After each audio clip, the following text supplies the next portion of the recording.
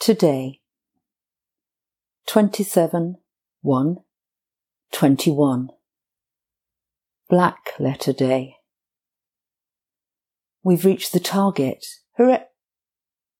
The government announces with regret 100,000. Dear God. Victims of the virus that wears its coronet triumphantly, as we remember, not statistics, but those who have been held affectionately, taken away. It is Holocaust Day.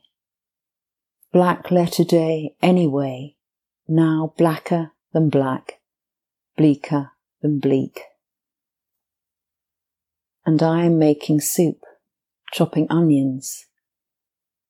That is why a tear escapes my eye, as names are named on the radio.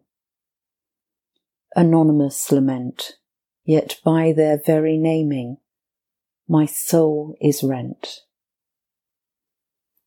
And I am making soup, chopping onions.